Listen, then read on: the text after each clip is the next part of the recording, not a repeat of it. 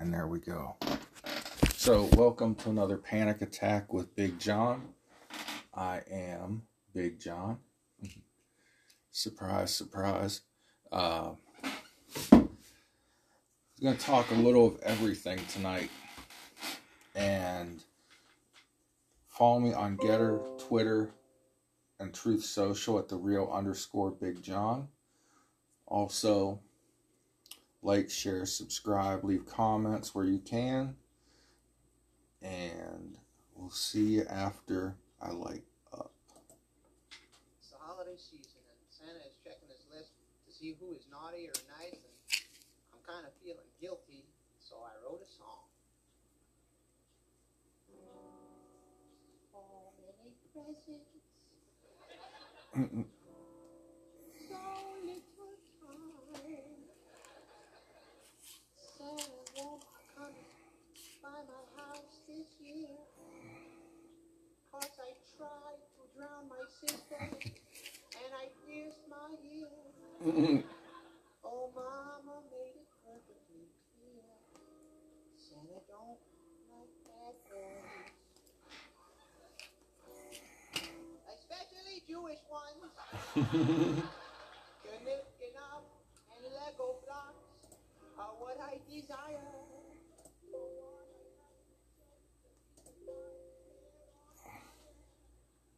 Alright, so the biggest news story of this week or any week are the Twitter files, the dumps Twitter has been having since Elon Musk took over the headquarters. He's working there full time right now, and the news of that is everywhere, so I don't need to delve real deep into it. But what is happening? They are finding that the Department of Homeland Security, which I was in favor of after 9/11, but I think it's outstayed its use now, obviously. It was to protect us from terrorism. We already had an FBI and a CIA for the same purpose, but we were all worried after 9/11 and a series of laws were passed. Nonetheless, now it's fact proven that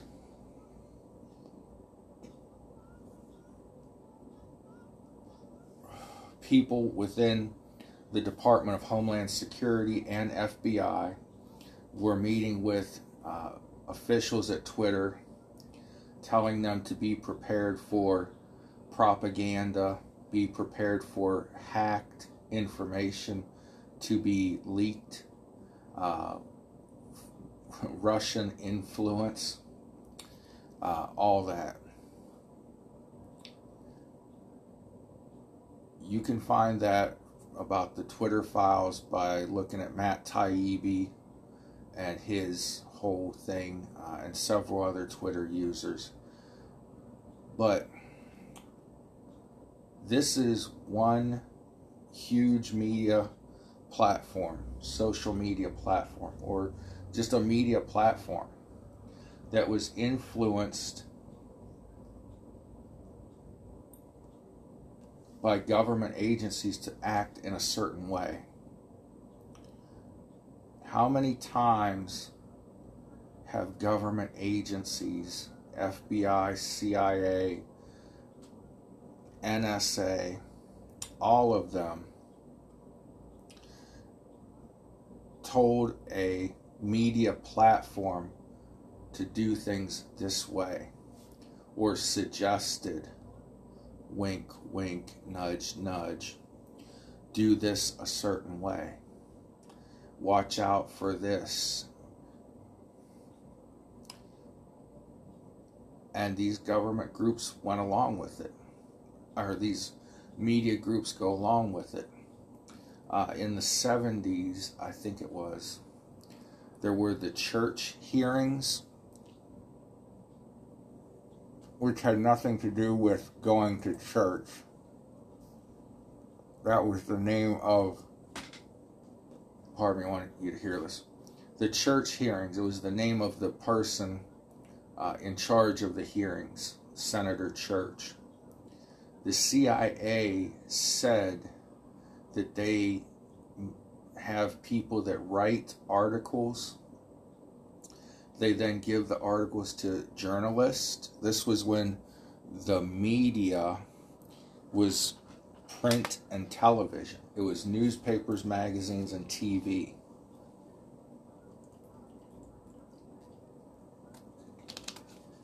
And they outright said, yes, we have people that write professional articles and distribute those to journalists, and then the journalists publish it under their name. So this has gone on for a long time. How many interactions with media companies did our government have to influence the outcomes of elections and so on and so forth? That's the big question. We know the FBI spied on Trump's 2016 campaign. Probably spied on 2020 also. I mean, why would they quit while they were ahead? But we know the Steele dossier was faked, made up by the FBI, given to Senator John McCain to leak to the media.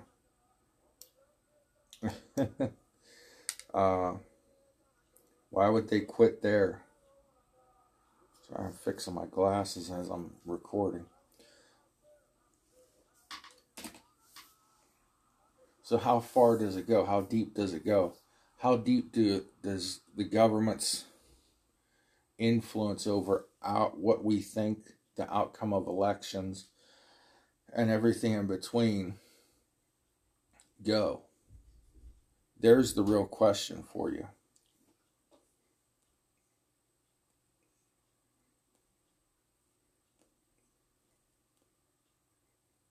How much do we let them get away with this? Let's face it. You know I'm biased.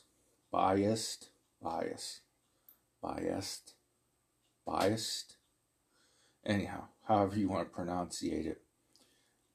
We got a guy named Donald Trump who says that in 2024, he will fire up to 20,000 and some government bureaucrats. These are people that sometimes work to justify their budget, their purpose, just to keep their job. No, there's nothing wrong with wanting to keep your job, but just do a good job. Don't influence the outcome of an election because you need certain people to win election to keep certain government projects, certain wars, all these things going just to justify your existence. But anyhow, so for the next couple weeks, it is a good time to be a college football fan. It's college football's version of March Madness. It's called Bowl Week. And I counted today, there are 42 bowl games going to be played between December 16th and the first week of January. They go past January 1st. There used to be about 6 bowl games, and you'd have to stack 2, 3, 4 TV sets in your living room and to watch them all. And just going to a bowl game for a college team was a big deal. Now there are 42. The first one on the list is the Bahamas Bowl. I watched this a couple years ago. There were more players on the field than there were people in the stands. It's an advertising gimmick for a lot of places, companies, so on and so forth. And I don't know why the Bahamas needs to advertise more. It's always already a huge touristy destination. Did I write anything else now? I wrote down on here somewhere. Well, in this bowl madness, there are now so many bowl games. You never heard of most of you have never heard of the Mid-American Athletic Conference as it is. But until a few years ago, you never heard of these schools going to a bowl game. Now there are 6 MAC schools. We call it the MAC, Mid-American Athletic Conference. There are 6 MAC schools going to bowl games out of the 42 bowls. I wish my alma mater, Kent State, would have went to one, but oh well.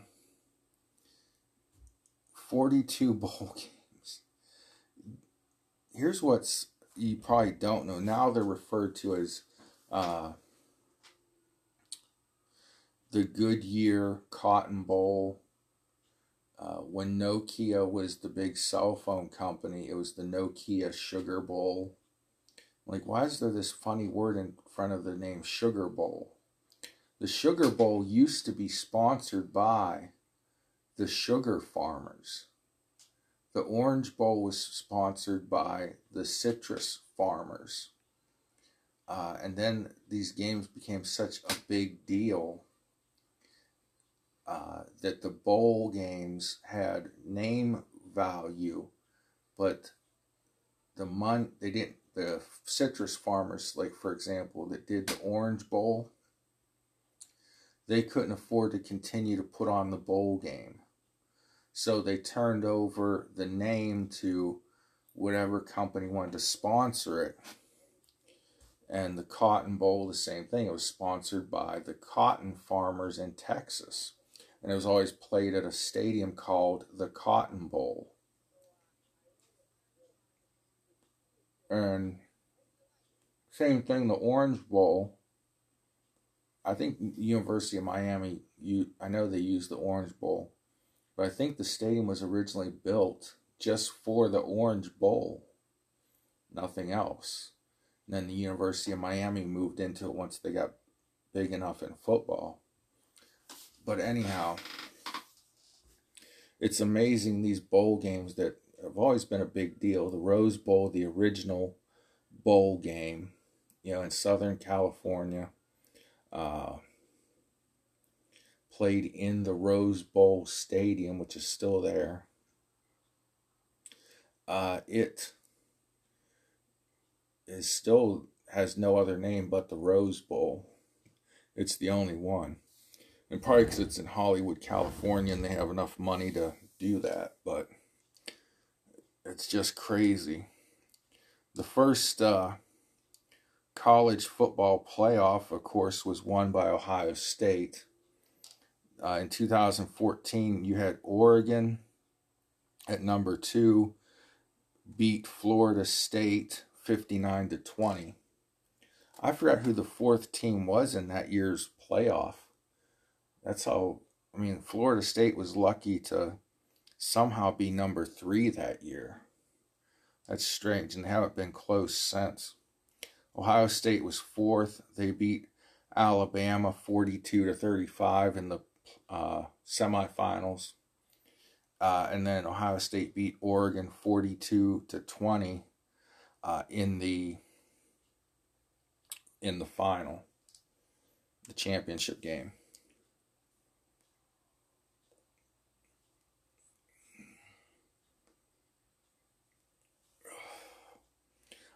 The highest scoring playoff game since they started a playoff in 2014 was the Rose Bowl, granddaddy of them all. Georgia barely beat Oklahoma 54-48 in double overtime. So that brings us to the present. Who's going to win this year's college playoff?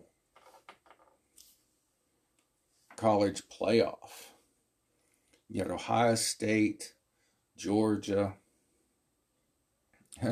two teams I can't remember, TCU and Michigan.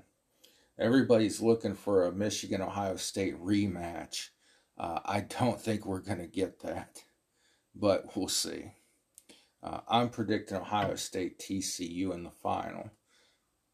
I doubt that's going to happen, but hey, anything can happen in college football.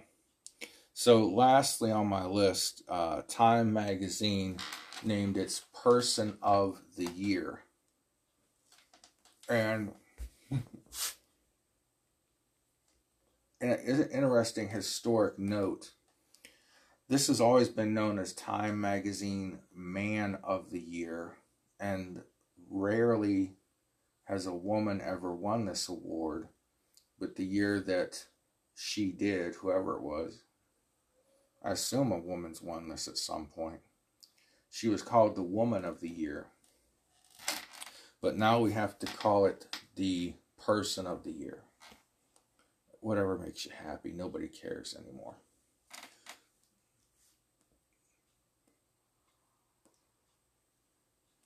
So,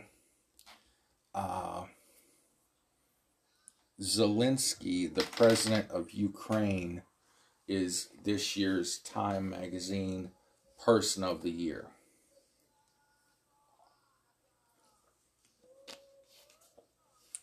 That water tastes good. I don't know why they named him Person of the Year. His country's fending off Russia.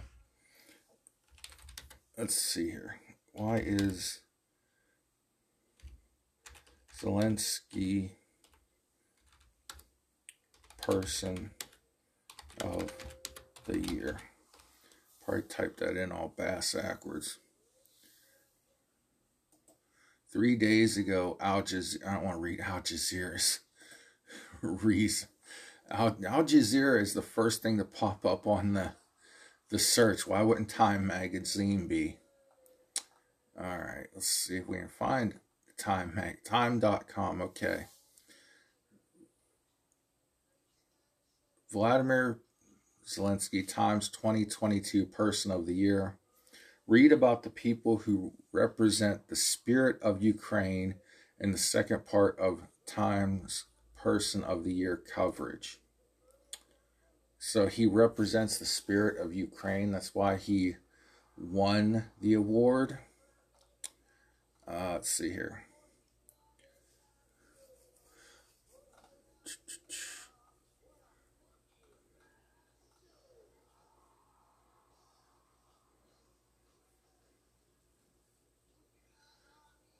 Well, I'm not going to get into all that, but Volodymyr Zelensky is Time Magazine's Person of the Year.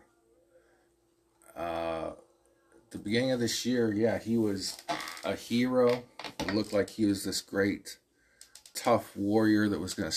He has stayed in the country to fight it out with his countrymen and women. But he's also had time to do Vanity Fair photo shoots. Is this a war or what? Is this a war or is this a wag the dog? Okay, but let's look at the runners-up first off to this year's Time Magazine Person of the Year. I forget where I got this information, but these were the people who are also in consideration. Gun control advocates, just a broad group of people, gun control advocates. Why? What have they done? What did they do this year that was significant? Nothing that I can think of. If anything,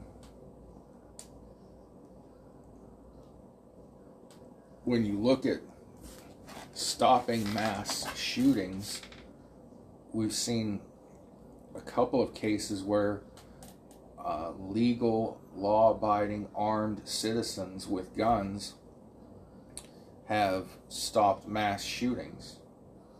So, but the Time magazine couldn't publish that.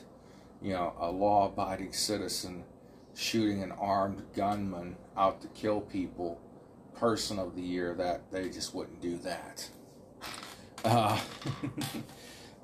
Xi Jinping, the president of China. Why? Why? Is it the oppression? Is it the abuse of his people? Is it slavery in China? Uyghur Muslim slaves from the Uyghur section of China? Why would that person be in consideration for Time Person of the Year? Tell me.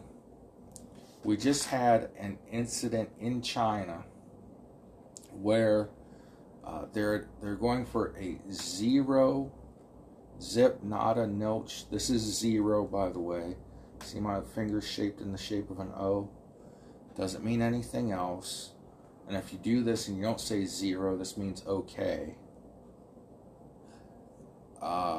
But what has Xi Jinping done for the world this year to put him in consideration for Man of the Year?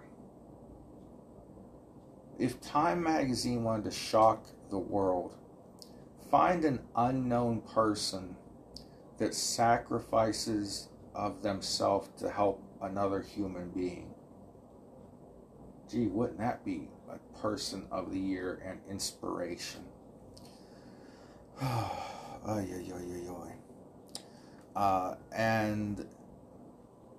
started to talk about the recent incident in China and the zero COVID policy. And then I got off track because I went like this.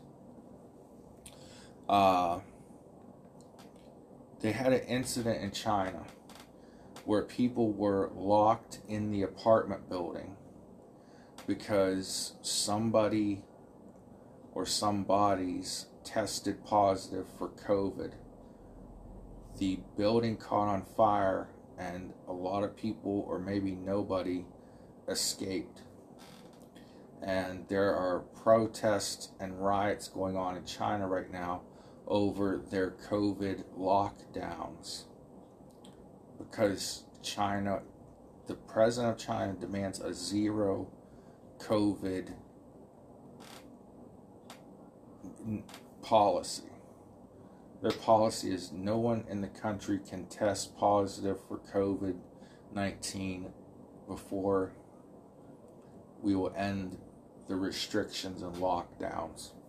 So anytime somebody in China tests positive, they and anyone they've been in contact with is locked down.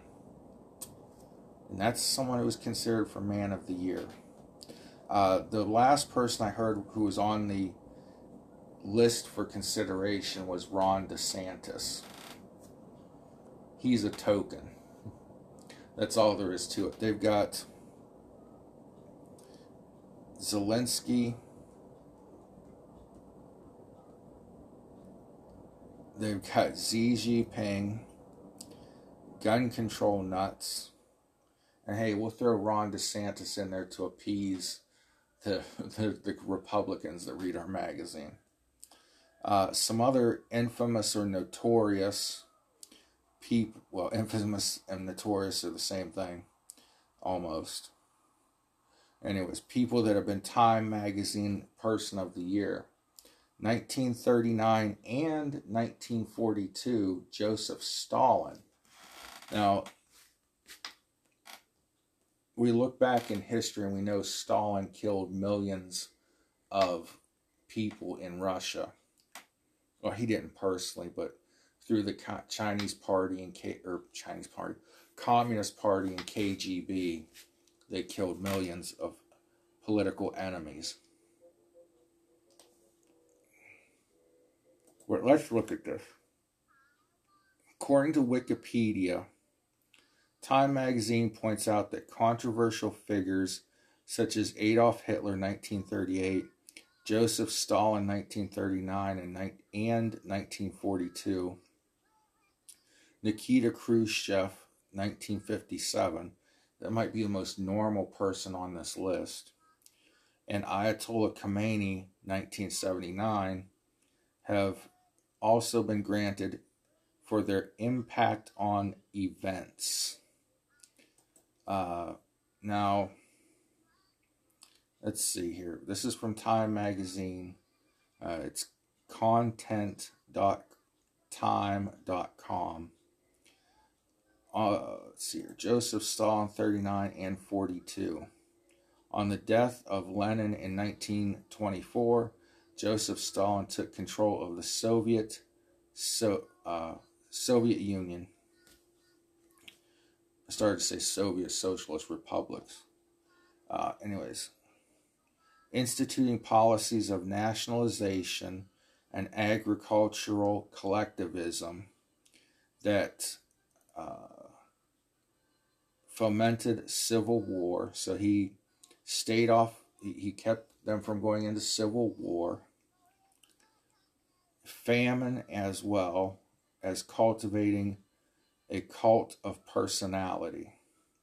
So he kept them from going into civil war and famine. So I guess that wasn't too bad considering the things that he did post World War II. But what he did post World War II, obviously, they did not endorse him for.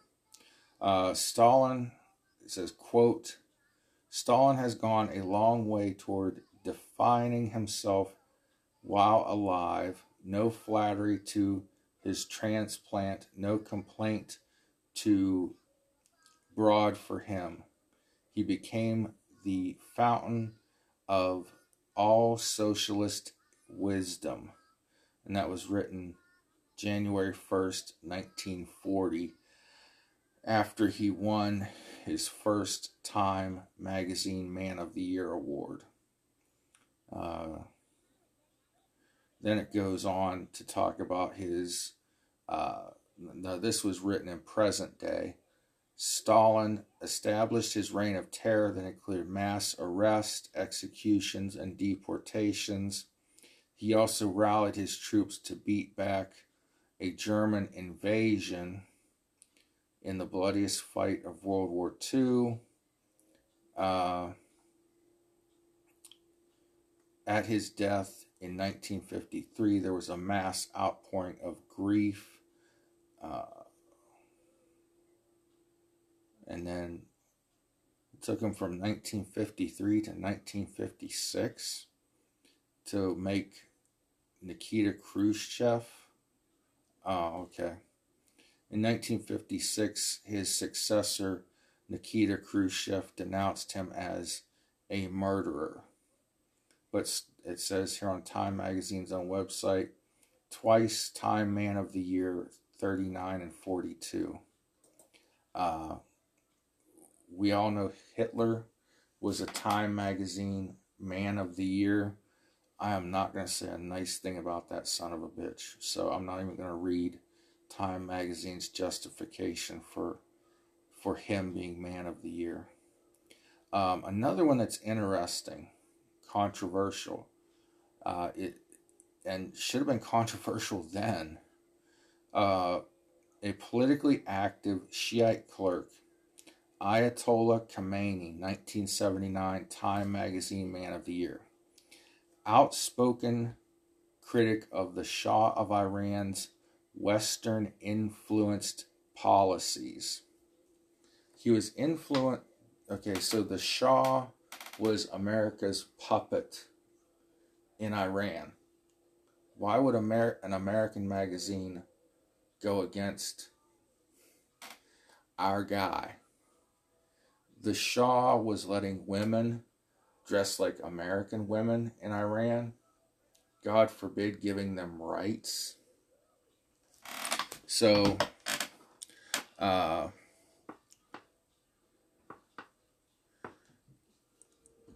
Ayatollah Khomeini was exiled to Iraq for 14 years. before moving to France, where he continued his opposition. By January 1979, public anger with the Shah caused him to flee, and a month later, Khomeini returned from exile.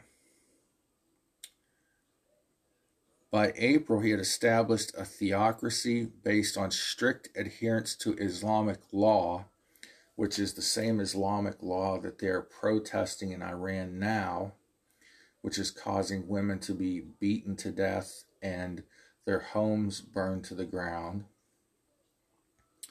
It goes on to say that with his support, students seized the U.S. Embassy in Tehran on November 4th, 1979, held 52 Americans hostage for 444 days. In 1980, a dispute with Iraq became an 8-year holy war that cost the two countries more than 1 million lives. He remains a powerful symbol to Iranians even after his death in 1989. Rarely has so implorable of a leader shaken the world, said Time in naming him Man of the Year for 1979. That was 1/7/1980 they wrote that. So clearly controversy creates cash. So the more controversial of a person they can put on the cover of their magazine to get you to pick it up and say, well, why the hell did they name this guy Man of the Year or Person of the Year, is the reason why they do this. So that's that. Thank you guys again. It's been a while since I've been able to podcast and record. So God bless you. See you next time. Pray for each other. Love somebody today. Be the reason somebody feels loved. Until next panic attack. I'll see you later. If I get this crap off my screen, I'll turn the sound up and play Christmas music for you.